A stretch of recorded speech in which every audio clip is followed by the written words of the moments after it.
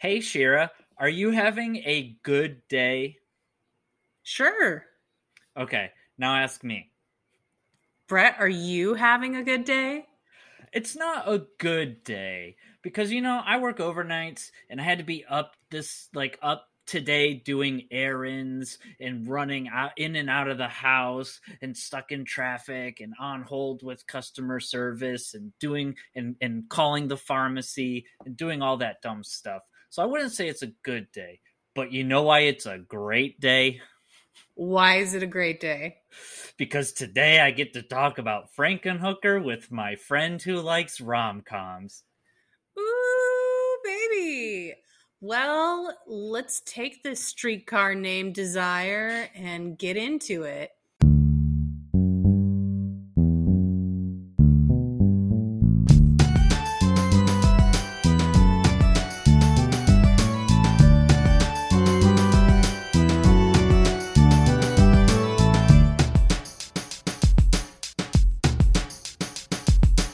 This is Necromancer. Necromancer. My name is Shira, and I am a fan of romantic comedies. I am joined, as always, by Brett, who is a fan of horror movies.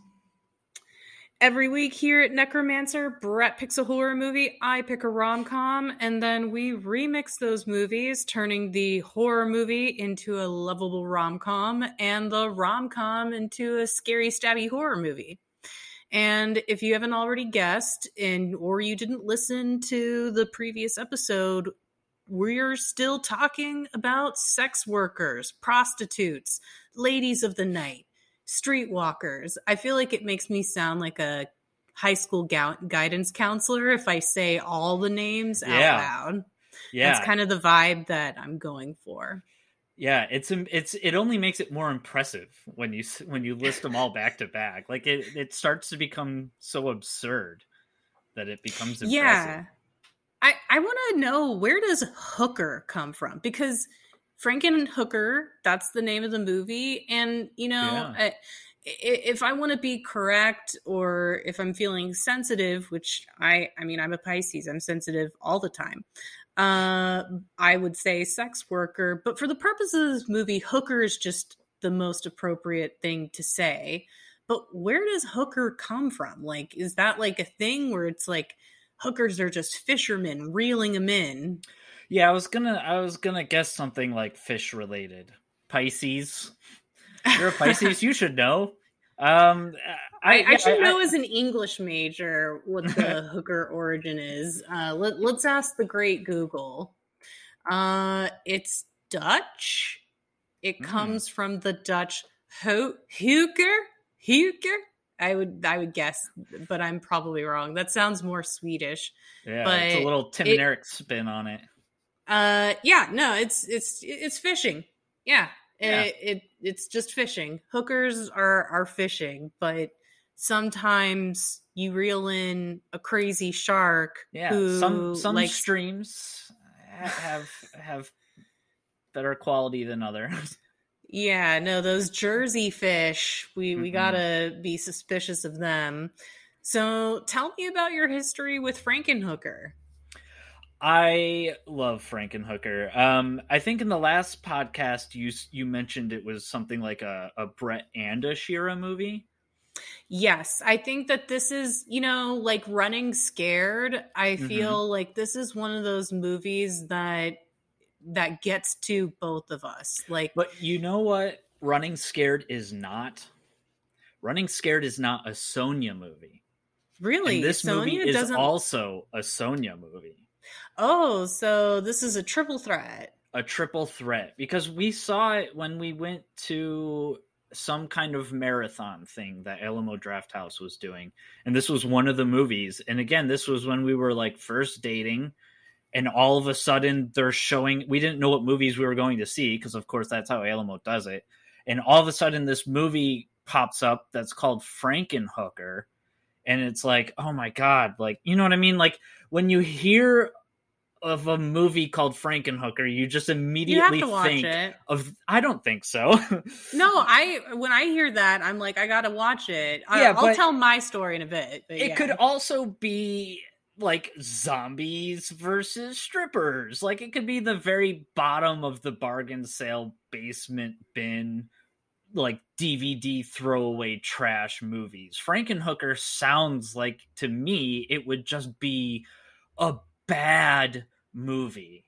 But very clearly, right from the get-go, this movie's like, nope, this movie is awesome. And at no point did I ever have to worry about looking over to Sonia and going like, I'm sorry. Like, I'm sorry that you are in this theater watching this movie because of me. It was like, oh, you no. thought she didn't like it at first? Well, no, like when they're introducing a movie, when you're at the Alamo Drafthouse watching a triple feature, and they don't always show the creamest of the crop. Like they show True. you a bunch of mixed bag items. And so when they announced the movie was going to be called Frankenhooker, and the beginning of the movie starts the way it does, but then by I can't wait to get into it. 5 minutes into the movie, by the time the credits hit, you're like, no, at no point does anyone not know what movie they're getting into. And the movie just, it just cannonballs into the deep end over and over. It's like a kid, like you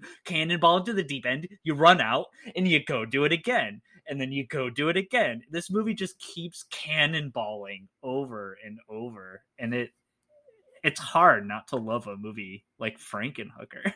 I think this movie is actually really clever. But I think I want to say I caught it on TCM. It seems weird to say like, yeah, Turner Classic Movies has played Frankenhooker, but Turner Classic Movies plays weird movies at, between 12 a.m. and 4 a.m. That's when they like to get it up. But like I swear that I recorded it on TV, as I do. And I watched Frankenhooker, but the first time I watched it, I think I fell asleep, or the movie was watching me more than I was watching it, which is kind of funny because there's so many eyeballs and weird stuff.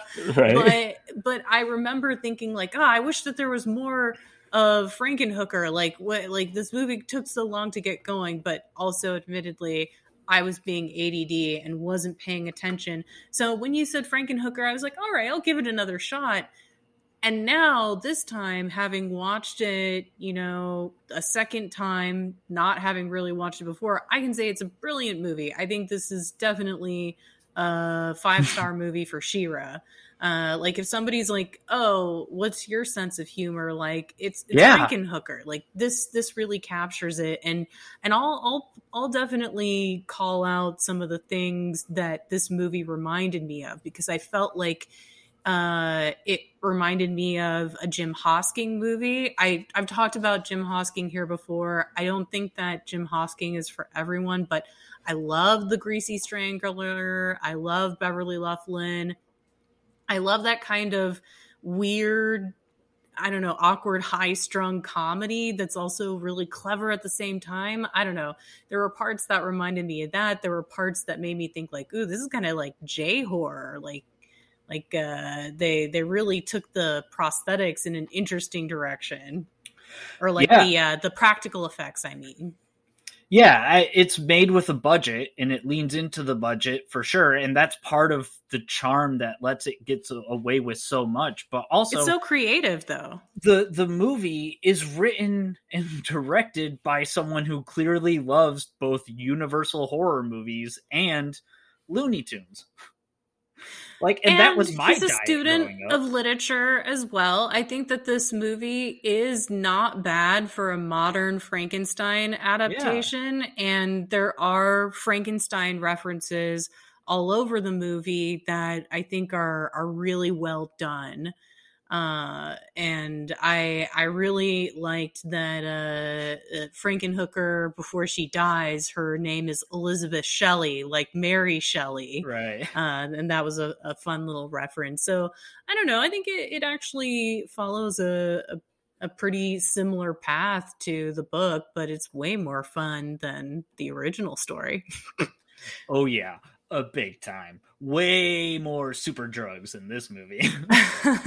All right, so shall we hit the super crack and get into it? Yeah, I would just say the only thing before we start is like if this movie had National Lampoons in front of it, or if this movie was like drawn in the style of The Simpsons and released as a Treehouse of Horror film, standalone film type thing, people would be raving about it. But because it's just some guy who made a really good movie using the budget that he had, like it's always going to be one of the it's sitting at a 57% on Rotten Tomatoes, which is how is that possible? It's brilliant. It's so good. This movie is clearly written by someone who is smart and has a sense of humor, and both of those things go good together. I think this movie is genius. Like this is the Key and Peele skit about Gremlins 2. Yes. Some up and coming skit people could easily make a skit like that with Frankenhooker, and people would be like, "There's no way that this movie is as we talk about it." I mean, challenge yourself. If you have not seen this movie before, challenge yourself to get as far as you can into the podcast before you go like, there's no way that this is actually what the movie is. Pause the podcast, watch the movie, and then come back and just enjoy the rest of the podcast with us.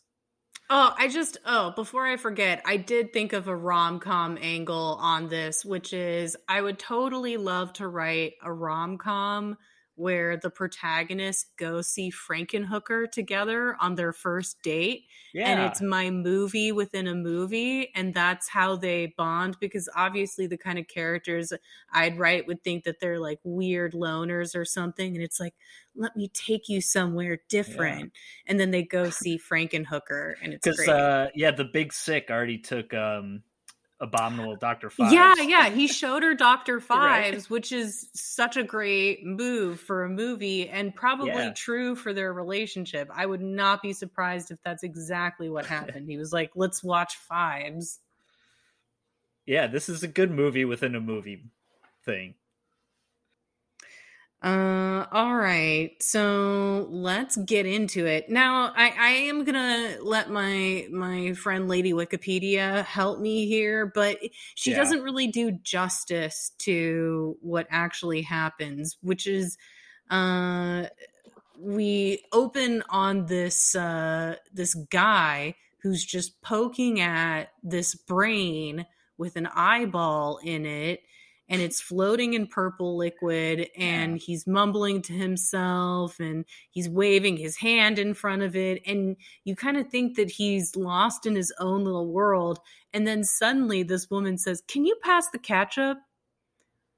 And you realize that this guy is at a party where I guess they're celebrating his girlfriend dad's birthday, and he's just futzing around with his mad scientist experiment in the kitchen.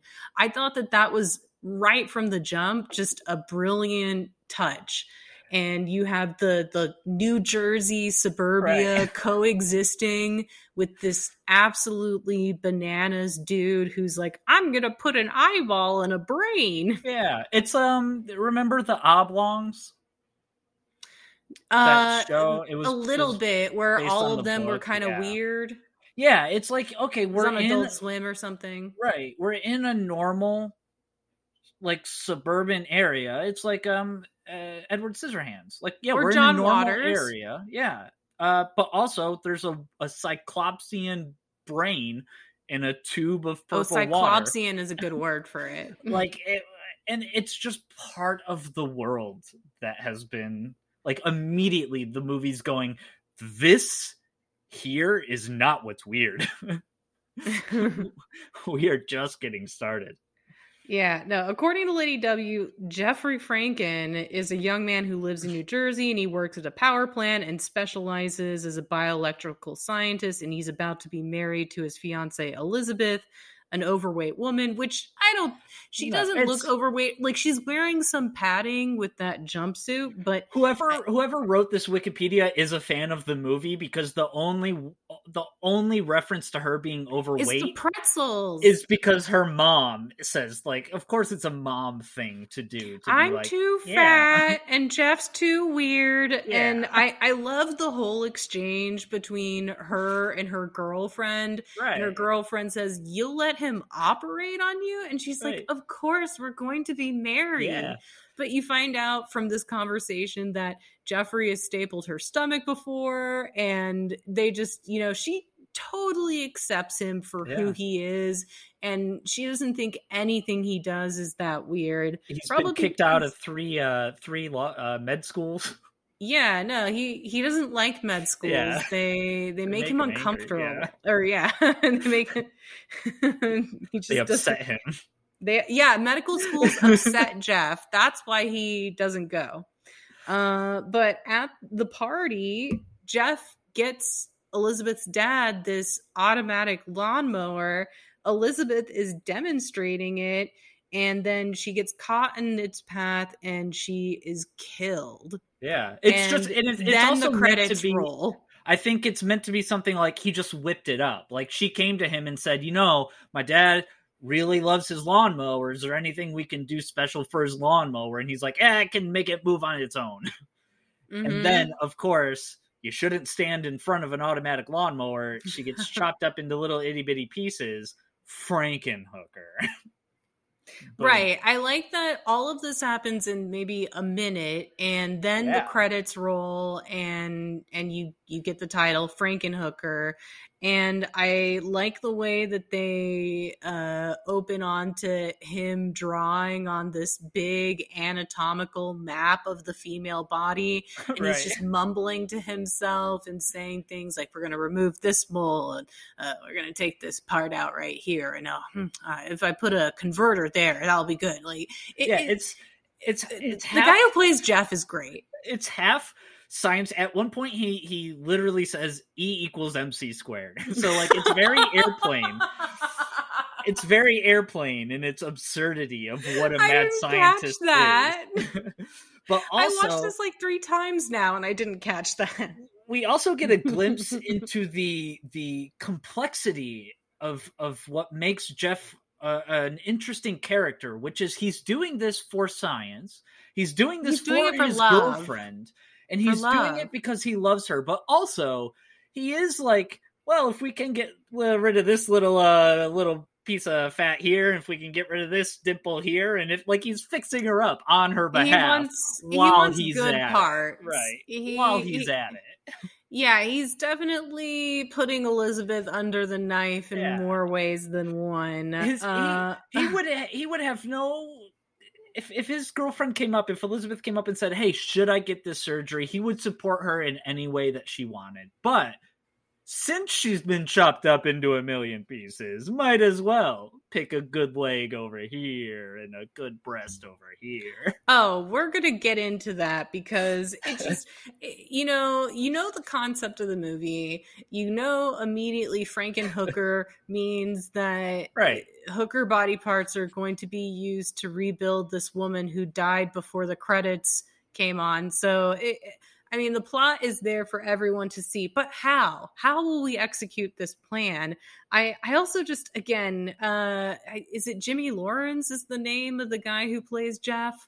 But he's great. I liked when he goes to straighten this picture, but then he makes it more askew. Yeah. And it just the whole conversation with his mother where he's like, there's a very touching conversation. Yeah, he's like, there's this dark, like, he knows exactly when to play it really serious and when to just go, she's crazy about wacky it, as any mother would be. But he goes on this whole like, freshman theater monologue about the darkness growing inside him. The void, staring into the abyss.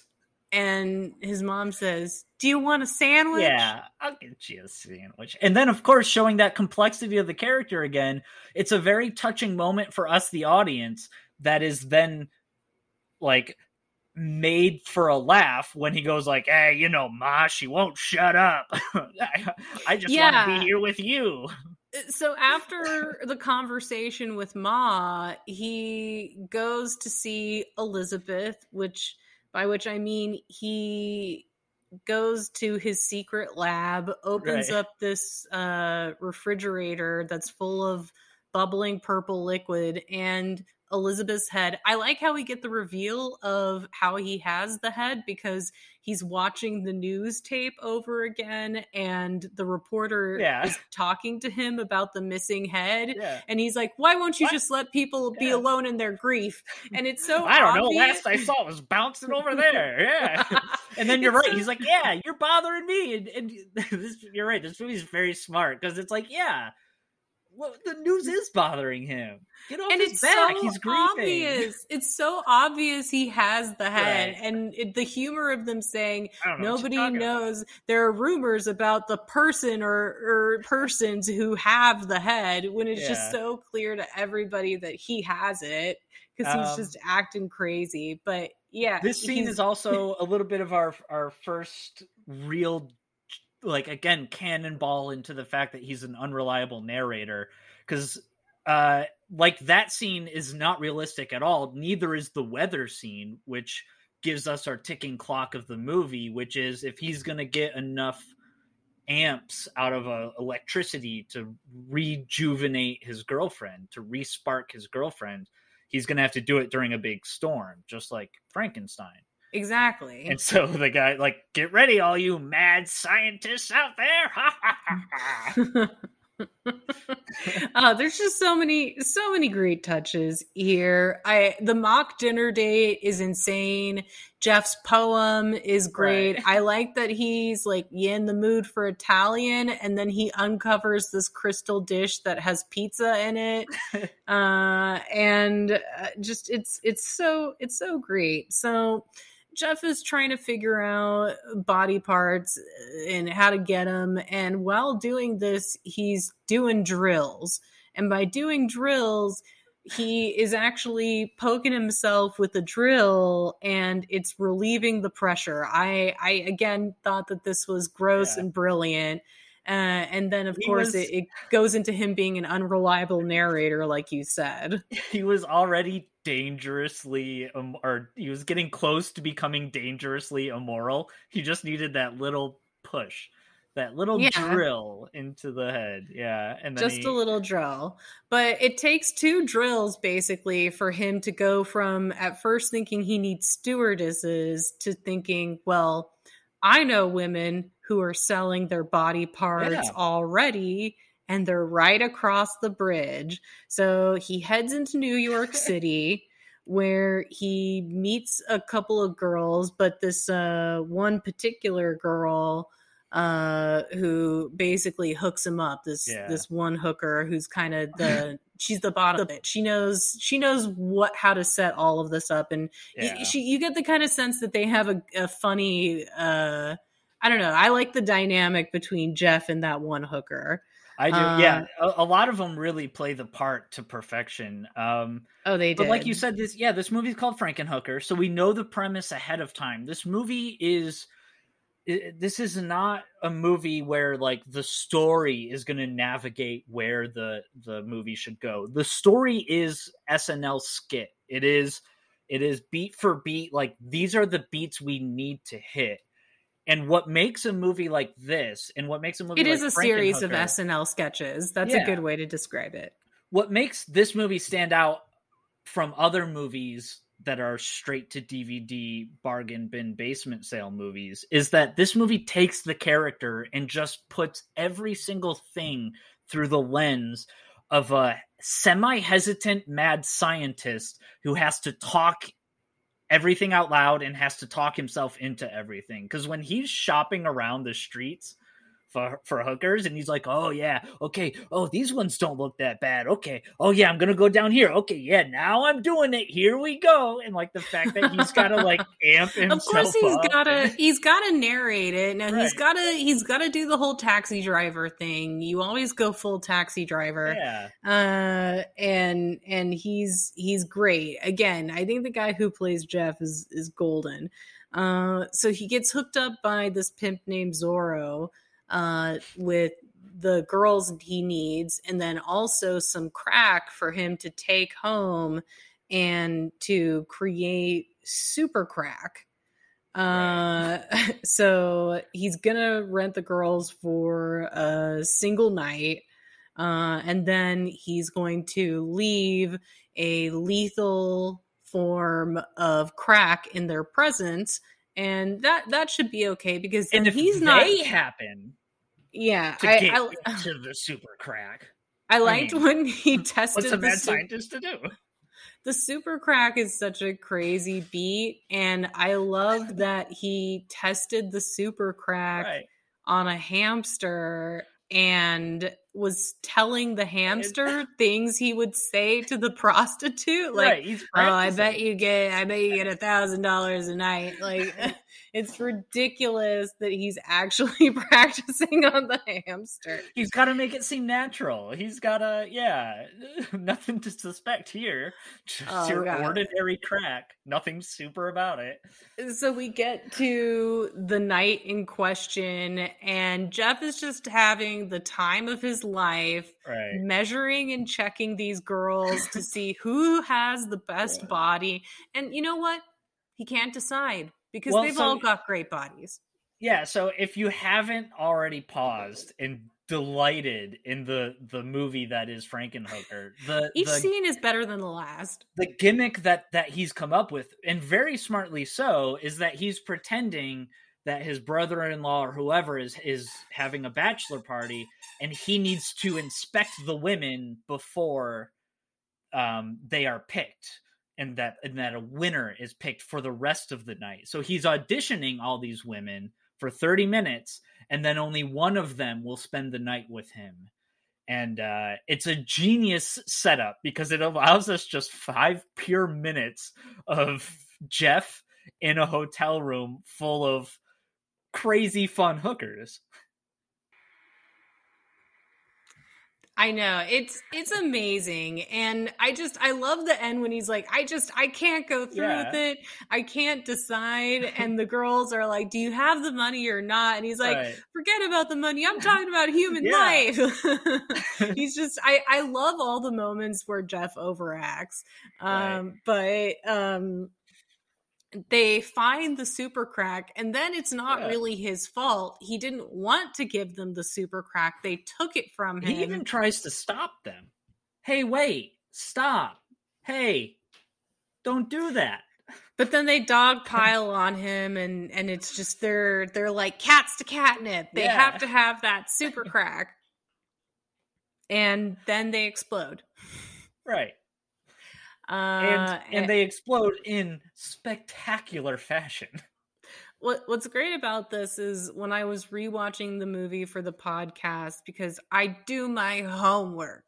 Doug was standing in the room too, and he said, this movie doesn't hide how ridiculous it is. And that is the perfect way to describe it. How could you? If you tried to hide it, people would see it. Oh yeah, no, but it goes full tilt into the ridiculousness, and it's all the better for it. Yeah, so this movie's a piñata. It looks crazy fun, and then the more you keep spending time with it, the more crazy fun keeps coming out of it. So Zorro makes it up to the hotel room just in time to be knocked out by one of the flying heads of the girls. And then Jeff puts all the body parts he needs in a trash bag. I like that he's like, I'm going to get to everyone. Yeah. And now he takes them back to his lair. I would say, I mean, it's a laboratory, but it's also kind of a lair. And I mean, this is where the movie gets really delightfully ridiculous, because He puts most of the girls in the estrogen blood serum soup, the like purple stuff in Right. the fridge. But he also takes the choicest parts out, and it's like it's insane. Like it's I said J horror earlier, but it's like you got this umbrella stand filled with legs, Yeah. basically a plate of boobs, and just Yeah. so much amazing things where he's just like, I'm gonna use the perfect parts to sew them onto Elizabeth's body. This guy would fit right in with the what's the Korean horror movie? The Devil. Oh yeah, they would get along just Yeah. fine. Yeah, so it's the big night of the storm. We've got all the best body parts. And he shocks Elizabeth back to life. I like that when he releases the lever and she comes down, she's already standing. Right. Which is great. The only problem is that this Frankenhooker, quote unquote, basically just repeats what all the previous girls said before they died. So she's like, want a date? And this is where the movie Do you have a stand? becomes like the movie was this is a cartoon. great. The movie was great, but the fact that they only use dialogue that the hookers have said in the movie as dialogue for Frankenhooker and contextualize that from this point on is a touch of genius. Like it's the way that she tries to seduce men on the street is by giving the pitch of like, all right, so Jersey Boys only got 30 minutes here. She's like trying to lure them in, or once she's already in bed with them. She's short-circuited. Right. She's stuck in this dialogue of like constantly trying to get men to have sex with her and only using the stuff that we've heard at this point up to the movie. So I also like that she has the monster's powers. So right. She has super strength and some kind of electrical power. I also like that she's kind of dressed up like a femme monster. She's got the same boots that Right. I feel like he wears platform boots in the original movie, kind of like that. Yeah. So they kind of feminize the look, and she's kind of green, right? So I loved it. And then of course she gets the bolts later. But they did a good job of making little references to the old movies too. And then just another spectacular physical performance by the actress in terms of the rigid walking, the jerking. Oh, her face. Ticks, Patty Mullen deserves all the credit. Like an Oscar-worthy performance in just how dedicated it is, and how even though her face is always in that ticking sort of like revulsion of like I'm not supposed to be alive, she's also got that cute like I'm a Frankenhooker, and she only knows how to speak by yelling, so she'll just be walking down the street asking people, "You got any money?" Yeah, I love that. And then she gets a client too. And I love the scene where Wikipedia doesn't go into this at all.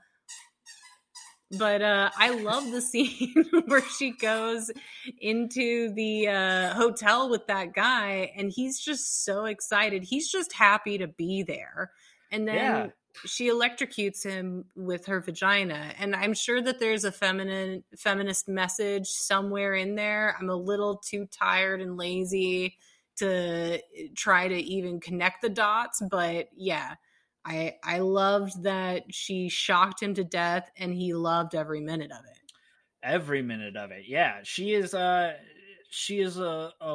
like a lethal hooker who is not by her own desire killing people, but by the nature of being like this creation against the laws of nature. She's a Frankenstein. Like it doesn't matter what she does, she's always going to be doing bad. It's just like Frankenstein and Frankenstein's monster. Except in this version, she doesn't learn French.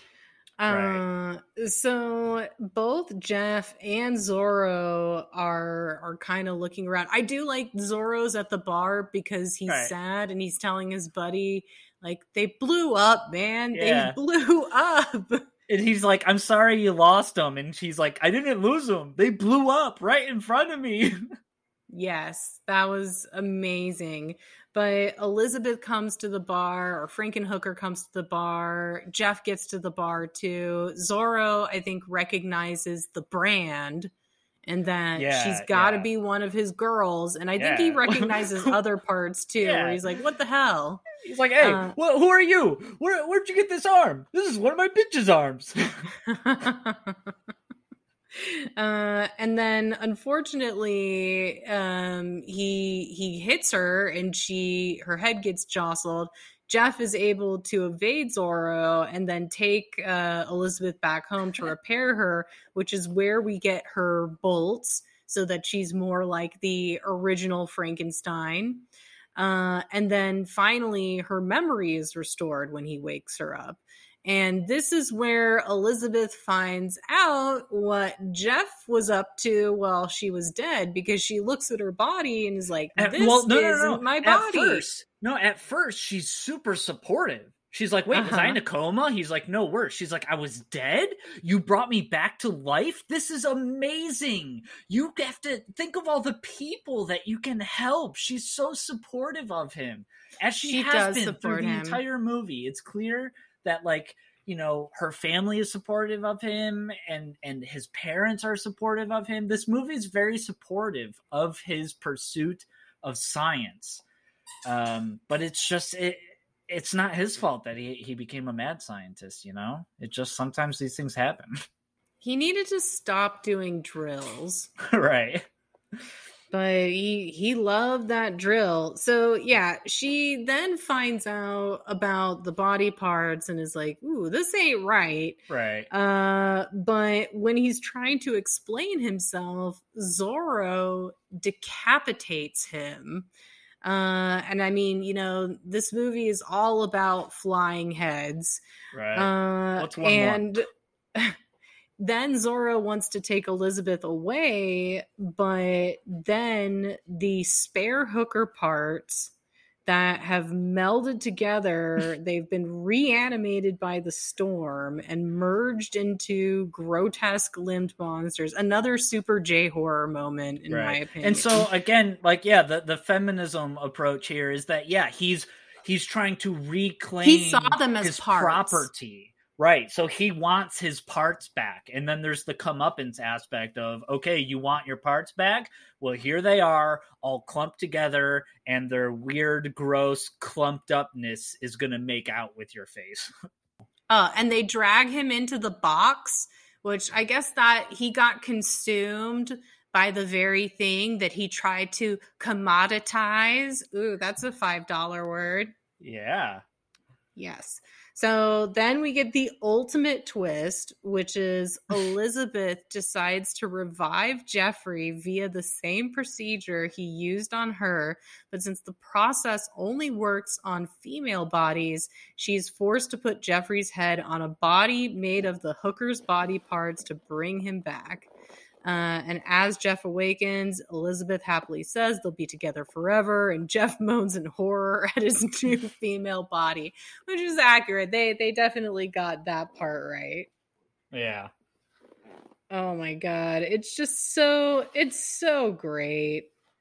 It's so great. I still think that my favorite part in the whole movie is when that sex workers' right lady is on the TV show talking about her organization, and he's like, don't laugh, she's right.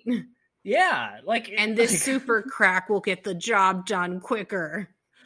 Right. And he's just like, yeah, if you want to go around killing people in society that no one cares about, hookers would be a good place to start. Like, yeah, one way to stop people from killing them is to legalize it and treat them like humans. That's a pretty good start. Don't laugh at this lady.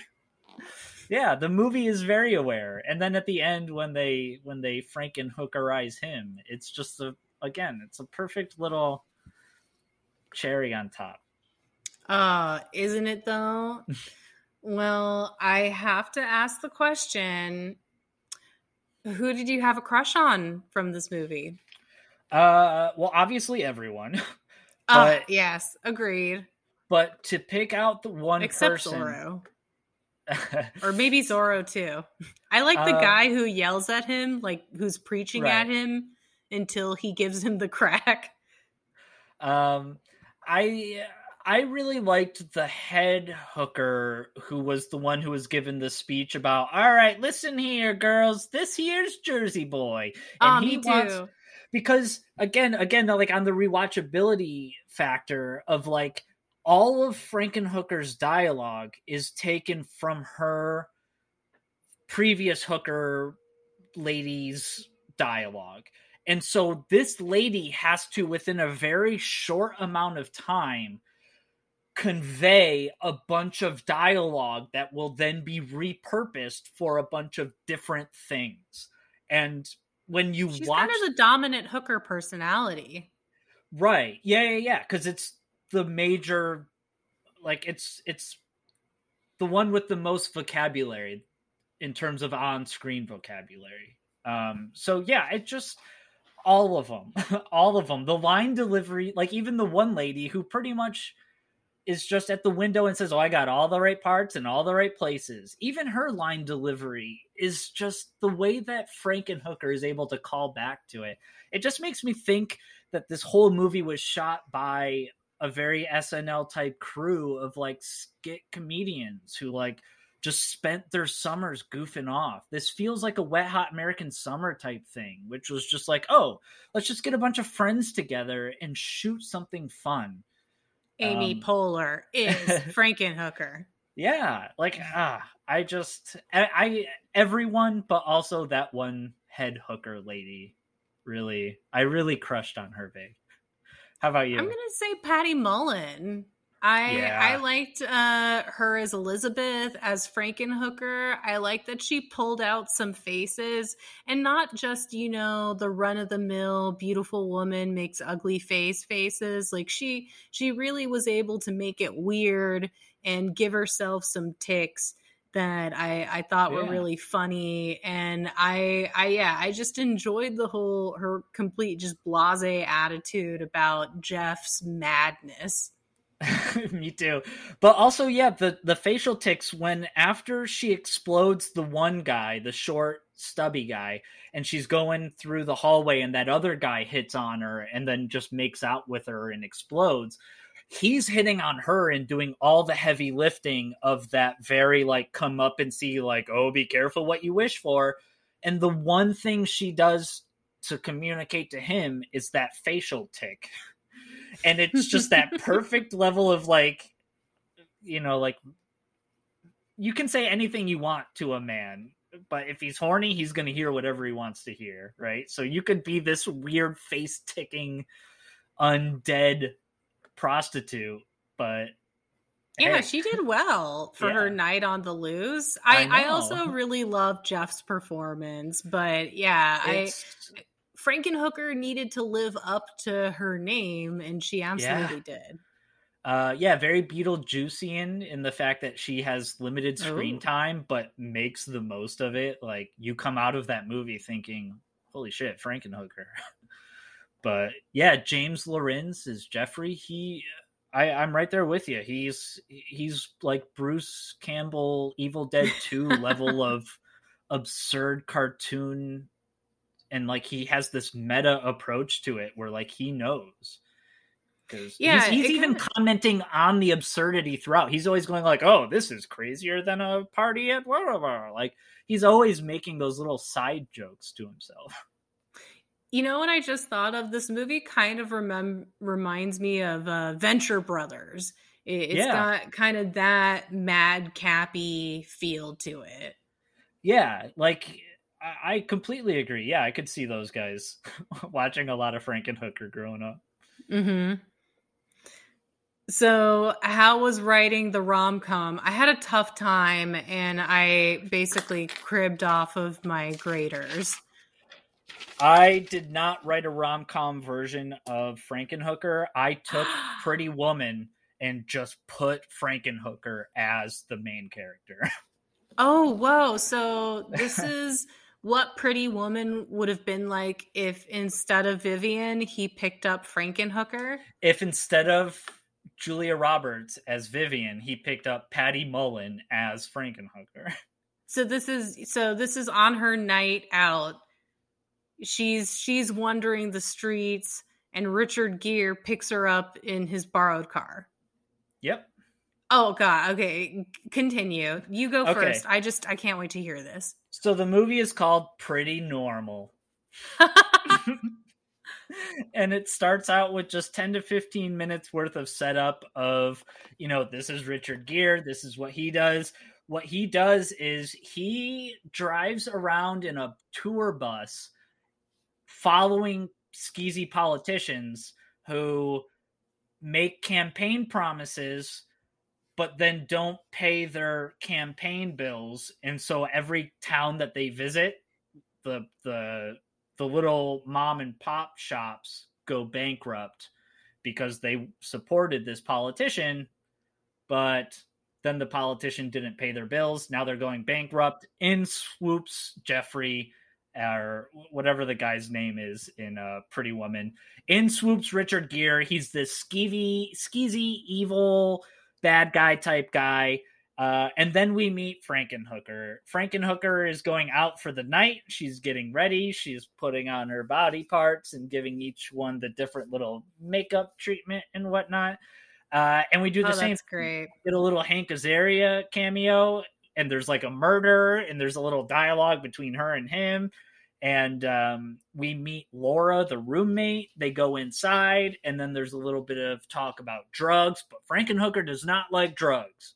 So she puts her foot down and says, no roommate of mine's going to be doing drugs. No crack, no super crack. So we just get a bunch of references. We get to see her mad because someone at the bar is like... Yeah, does she do a Frankenhooker slam? Yeah, so someone at the bar like interrupts them or tries to do something skeezy, and she throws them away, and then they get kicked out of the bar. It's like, not you again. And so then they're outside. The guy doesn't know how to drive the car, so he gets stopped, and then cops are there. And so then while the cops are there, it's Richard Gere, it's Frankenhooker, and cops, and they get into a little bit of shenanigans there. And then he's like, no, it's her car. I was being a valet, pulling it around for her. Or, they do something wacky. So then she ends up driving away. However, she's a really bad driver. But she's a really bad driver in a really awesome Hollywood sense of like, she's going the wrong way down the highway at like 90 miles per hour. Oh, fruit carts? Yeah, like expertly weaving in between the traffic. At one point, she goes on the sidewalk, but she does one of those things where the car goes up on two wheels to like avoid hitting stuff. So like she's a bad driver, but also she's pretty good at it.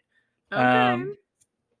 Then we get the first night together. And so, in Pretty Woman, how they're watching classic movies, the movie they can be watching is Young Frankenstein. Ooh. And then we just normal. and then I just we can do a bunch of like commercials and stuff where Frankenhooker is very mimicky of the commercials that are in front of her. And like back in the 90s when they used to have like those greatest hits CDs and they'd scroll through all the songs and only some of them would be highlighted, and she'd like be doing different musical impressions, but as Frankenhooker. Pure Moods comes on. Did you ever see the Pure Moods commercial? Maybe. Not off the top of my head, but if you showed it to me, I probably would. But then as those commercials are playing with all the different songs, she's also doing different stripper routines because she's a stripper. She's a prostitute. Programmed. She's a stripper. Right. So her body is like going into these pre-done routines to all the music from the commercials. Also, we get her and Barney. like have this little thing together. So the guy who's like, oh, the fairy godmother guy. Yeah, the fairy godmother. So we get a lot of Scooby-Doo type stuff. Like maybe there's a hotel person who's coming to do a inspection, and it's like, ooh, the 5-star inspection is this weekend, and so like him and her have to do Scooby-Doo stuff together to like. Oh, and what if one of her guy. hands drops on the lobby floor, and the superintendent or the lady judging walks right over it? Yeah, like just again, this is the kind of movie shenanigans. You put a writer's room with this premise, and you get a bunch of gold. She has to go shopping, but we can lean into that vulgar, big mistake, Frankenhooker type thing where she's just shouting at the top of her lungs all of this stuff. Like, does this come in skimpier sizes? But she's so blasé about it and so Frankenhooker about it. He takes her to a business meeting, but then when she's going to eat, she's just like throwing up her food because she can't properly digest food. But like everyone else just treats it like it's normal because this movie is called Pretty Normal. We can do more shopping stuff, but again, I don't know what the big mistake type thing is going to be, but there is going to be a big mistake moment. Oh, big misunderstanding, of course. Yeah. The seduction scene where she seduces him by the piano is instead going to be a scene where like they go over each other's scars. Like maybe she's like, where'd you get this scar? And then he can be like, oh, I was in 8th grade. Billy threw a rocket at Crystal, but then I jumped in front of her and saved her. And then he's like, where'd you get this scar? And she can be like, super crack explosion. And then she could be like, where'd you get this scar? And he could be like, fishing hook when I was fishing for marlin in the deep sea. Where'd you get this scar? Super crack explosion. So we just do that over and over and over. Are you giving her a heavier Jersey accent? Yeah, like the normal amount that she has in this movie. They go to the opera, and guess what? Guess what opera/musical they're watching? Rocky Horror Picture Show? The musical. Oh, May the musical. May the musical. I have a feeling the May director has seen Frankenhooker. Had to have. And so then when they go to the horse place thing, they can be very suspicious of her because they think she's a bunch of different body parts put together. She can look at the horses and almost like a card counter can count cards. She can see all of how awesome the horse body parts are for racing. And so she kind of becomes this like Rain Man kind of body examiner. She knows which horses are going to win. She's like, oh, well, this one obviously has the best legs, but this one has the best lunge, but this one has the best aerodynamic neck posture. So she's like able to do all that. The breakup scene will be a very touching scene, but that's all I have written. So we're just going to go for like a very genuine breakup scene.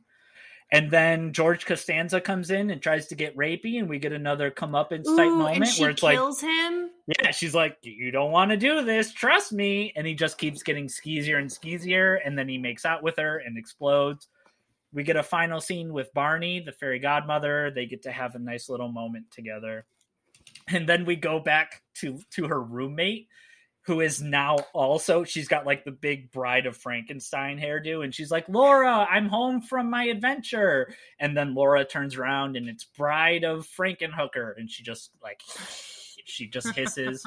And it's like, oh, Laura, what did you do? And then she's going to move out. She's not going to be roommates with Laura anymore. But on her way out, you hear like a little ding, ding, ding, ding.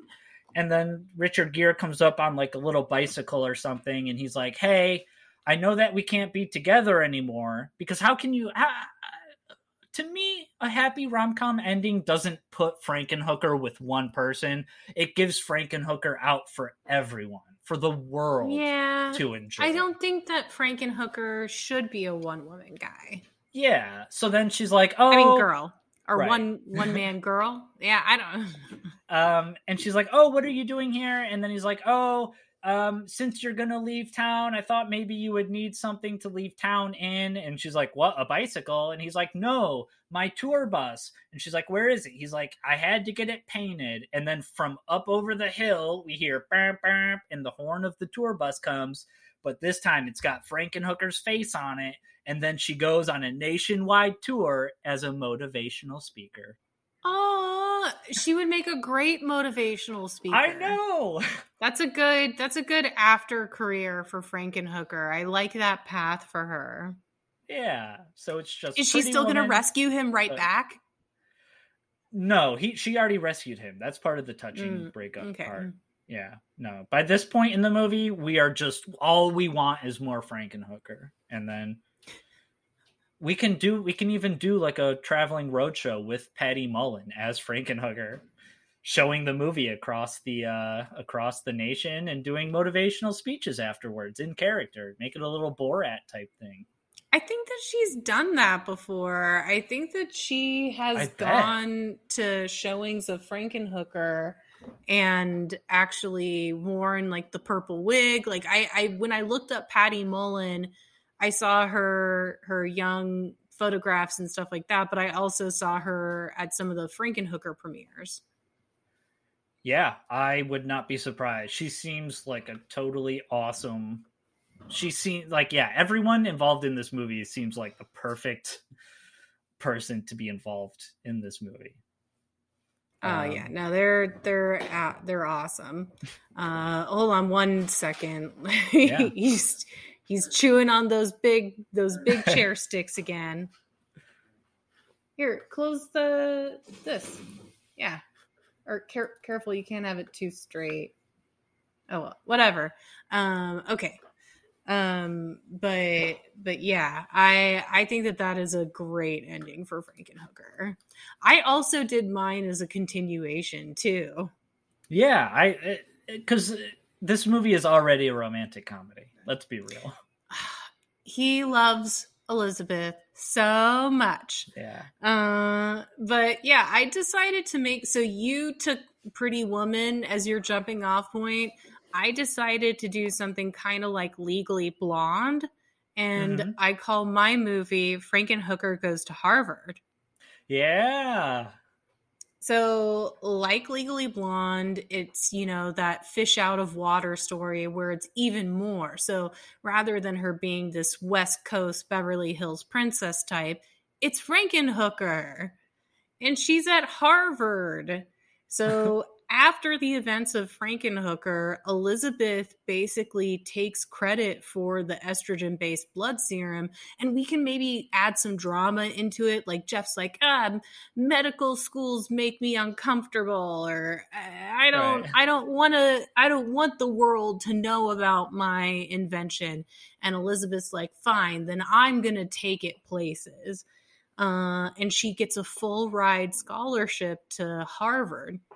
The only problem is that she is Frankenhooker. So she's at this elite institution with all these East Coast intellectuals, but she's Frankenhooker. And so maybe we can have moments where she's like fritzing in class and like doing her face tics, like the professor calls on her and she offers a really weird perspective. But maybe Elizabeth finds her groove. Maybe she does a women's studies. She gets really into women's studies, like that becomes an alternate path to her. Maybe she hooks up with that hooker organization lady. Like there's meaning in Elizabeth's life, but socially she's really alone and she doesn't have many allies. And so maybe we build like a cast of freaks and geeks that, get around Elizabeth. And then meanwhile, Jeffrey's really bent out of shape because he feels like a total freak. He can't go anywhere. He can't really, support Elizabeth because he's in his own head. And his big misunderstanding is he thinks that Elizabeth is having an amazing time at Harvard because maybe she's not sharing with him all of the hardships and the bullying and all the things that she's going through.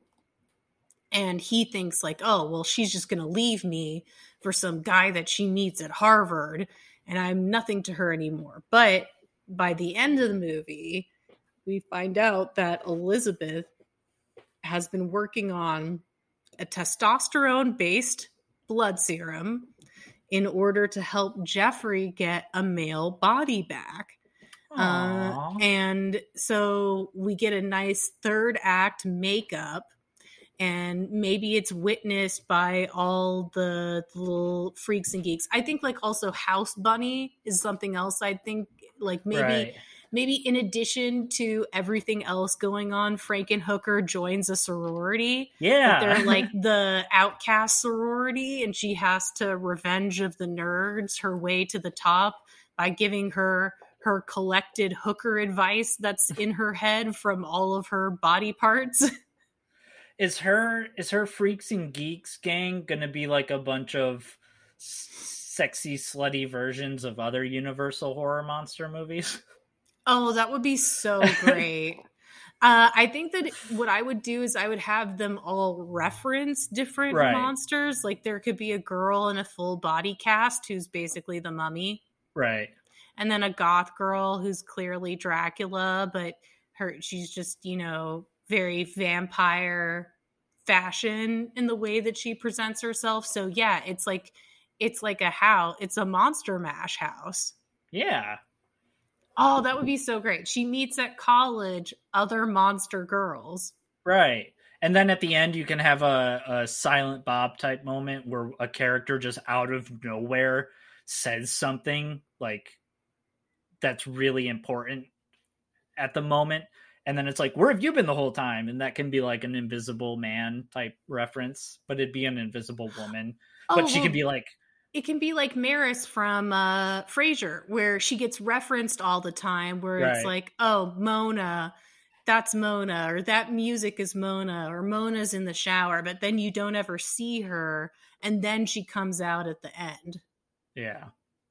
But the final twist in this whole thing is that the couple make up, and then they celebrate by bringing a bag of Super Molly to a frat party, and then they collect the frat boy parts for Jeff's new body. Aww.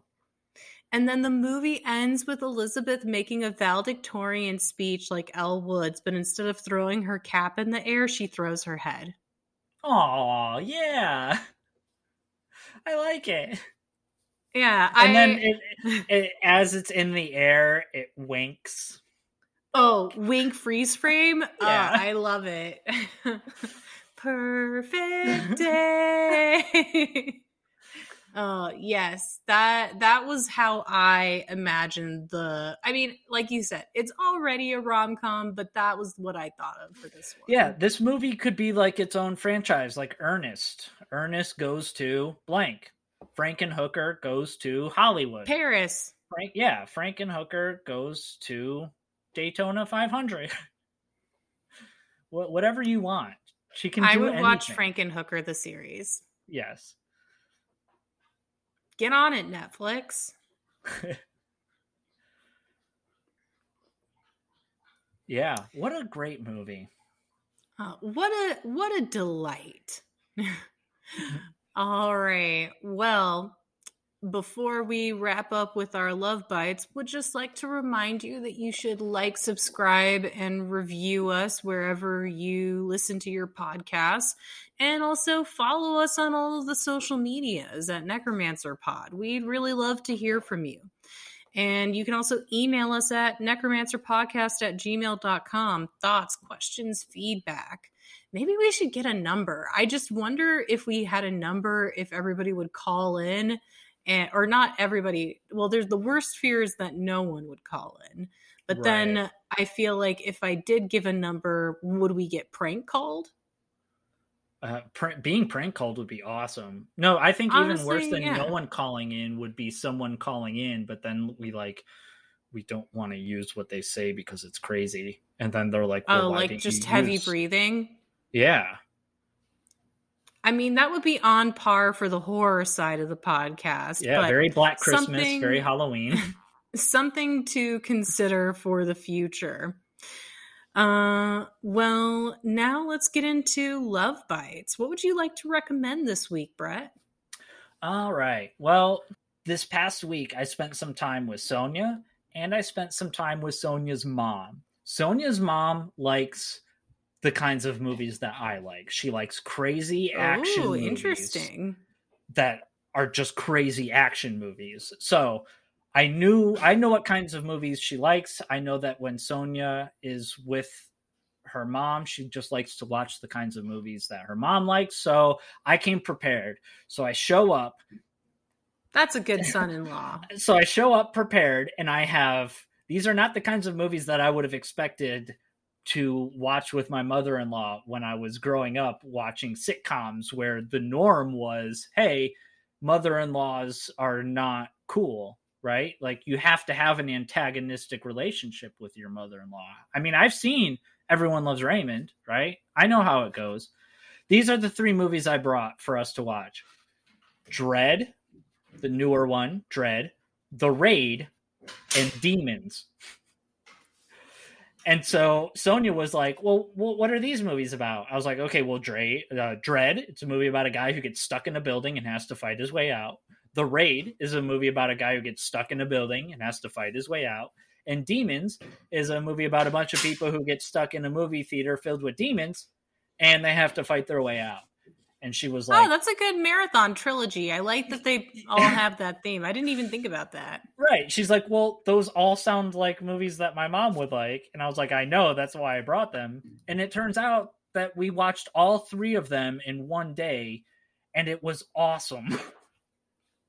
Those movies they're a great Frankenhooker mesh of the same actiony horror body part grisly gore fest fun all smashed together. And it was funny, yeah, because she talked throughout the whole movie, especially during Demons, of like, oh, don't go in there, oh, that guy's gonna get you. And it was just I great. remember like, Demons. Demons. If y'all so want to go back and listen to the Italian episode, you can hear what both of us think of Demons too. Yeah, so it was just really funny to watch those 3 movies with my mother-in-law and to have her actually enjoy all 3 of them. Oh, that's awesome. Little bonus. I like it. I would call it the Fight Your Way Out trilogy. You should make a Letterboxd list. I should. But yeah, it's a good recipe. Put people into a place and make them fight their way out. It's a classic. Die Hard. Right? Like, it's a classic. It works for a reason. Yeah. So how about you? I'm hoping I know what your love bite is, but go ahead. I can't wait to hear. Wait, what do you think it's going to be? Well, you tell me first. I was going to recommend a book. Oh, I thought you were going to recommend a puppy. Oh, well, okay. We'll bring it back to old She-Ra. Twofer. Number 1. I do recommend a puppy. I think puppies are adorable, and even when they misbehave, it's cute because they're just little guys. You know, puppies don't know, and they explore the world through their mouth. And I can tell you, for anybody who's thinking about a puppy and who's like, but what about potty training? Get a crate, take him out pretty often. You'll be fine. We're into, what is it, like almost 13 weeks now, and he's just a little gentleman. He mostly goes outside and didn't have a single accident today. So really, like, the stage where you'd have to worry about stuff like that doesn't last that long. But the soulful gaze of a puppy who loves and appreciates you lasts forever. So highly recommend getting a puppy. They are very adorable distractions. And you know what? Having a puppy is also a great way to meet other puppies. We take our puppy Ernie to puppy preschool so he can, quote unquote, socialize with other pups. But it's also a chance for me to just sit back and watch puppies play with each other for 10 minutes. So, like, I mean, what's the problem here? Yeah, win-win. It's exactly. a win. Ball. Puppy. Oh, it's so cute. It's so cute. And he's totally come out of his shell. He's gone from standing on the sidelines to being the boss puppy. He's had to be pulled out of some situations. Yeah, we're meeting with the principal to talk about his puppy performance. That's great. But he's a good dog, and you and Sonia have to come meet him because he's on a political campaign to make the whole world love him, and he needs you as one of his constituents. Yeah, I think Sonia's already sold, but I'm not. Until I meet him, I'm not. I can't, in good faith and conscience, give my vote to a puppy I've never But met. what about all of his campaign promises, which include love forever and lots of pets and kisses? All right, fine. He can have my vote. But I still want to meet him. Well, I mean, Ernie wants to meet with all the voters. Yeah, as any great politician should. Of course.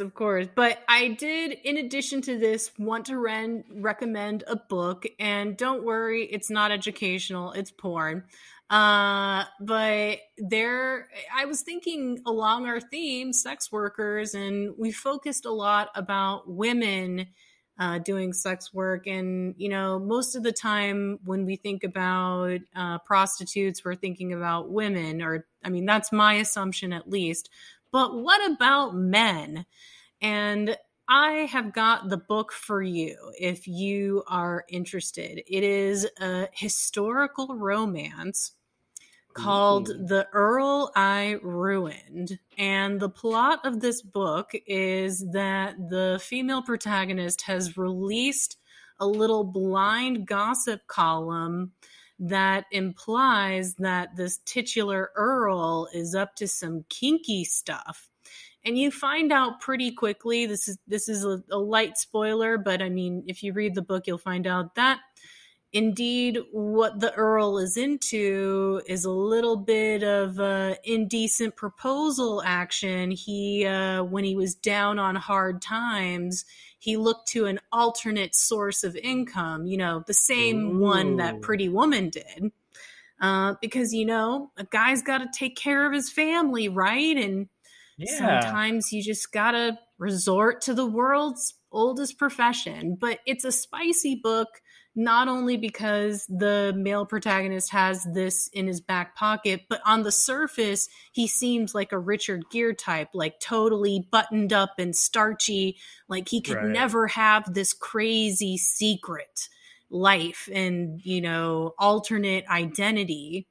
And the other thing that I think makes this book fun, other than, the sexiness of it all, is that the writer Scarlett Peckham wanted to create a series of historical romances with what she called alpha heroines.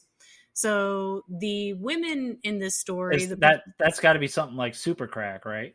Yeah, no, it's super crack for a romance fan like me to see a woman take charge and be in control of her own destiny and not be a wilting violet, but somebody who is a willful and active participant in her own sexuality. If that's not feminist, I don't know what is. So I would say, check out The Earl I Ruined if you want a little fun, titillating historical romance with a fresh and woke attitude towards sex work. Very nice. The Earl I Ruined. It's a sexy little book. Give it a try, folks. Yeah, this one is not a closed door romance. So if that is not your thing, I would avoid it in that one case.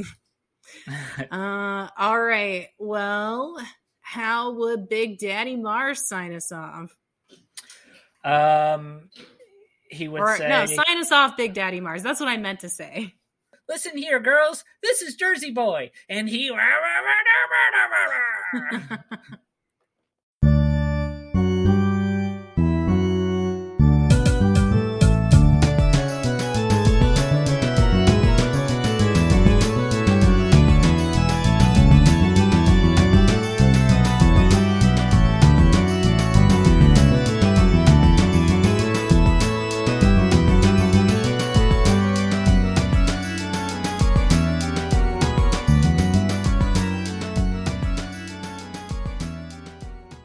Necromancer is produced by Brett Dorman and Shira Moore. The theme song is Symphonia 3 by Kevin MacLeod on the album Oddities.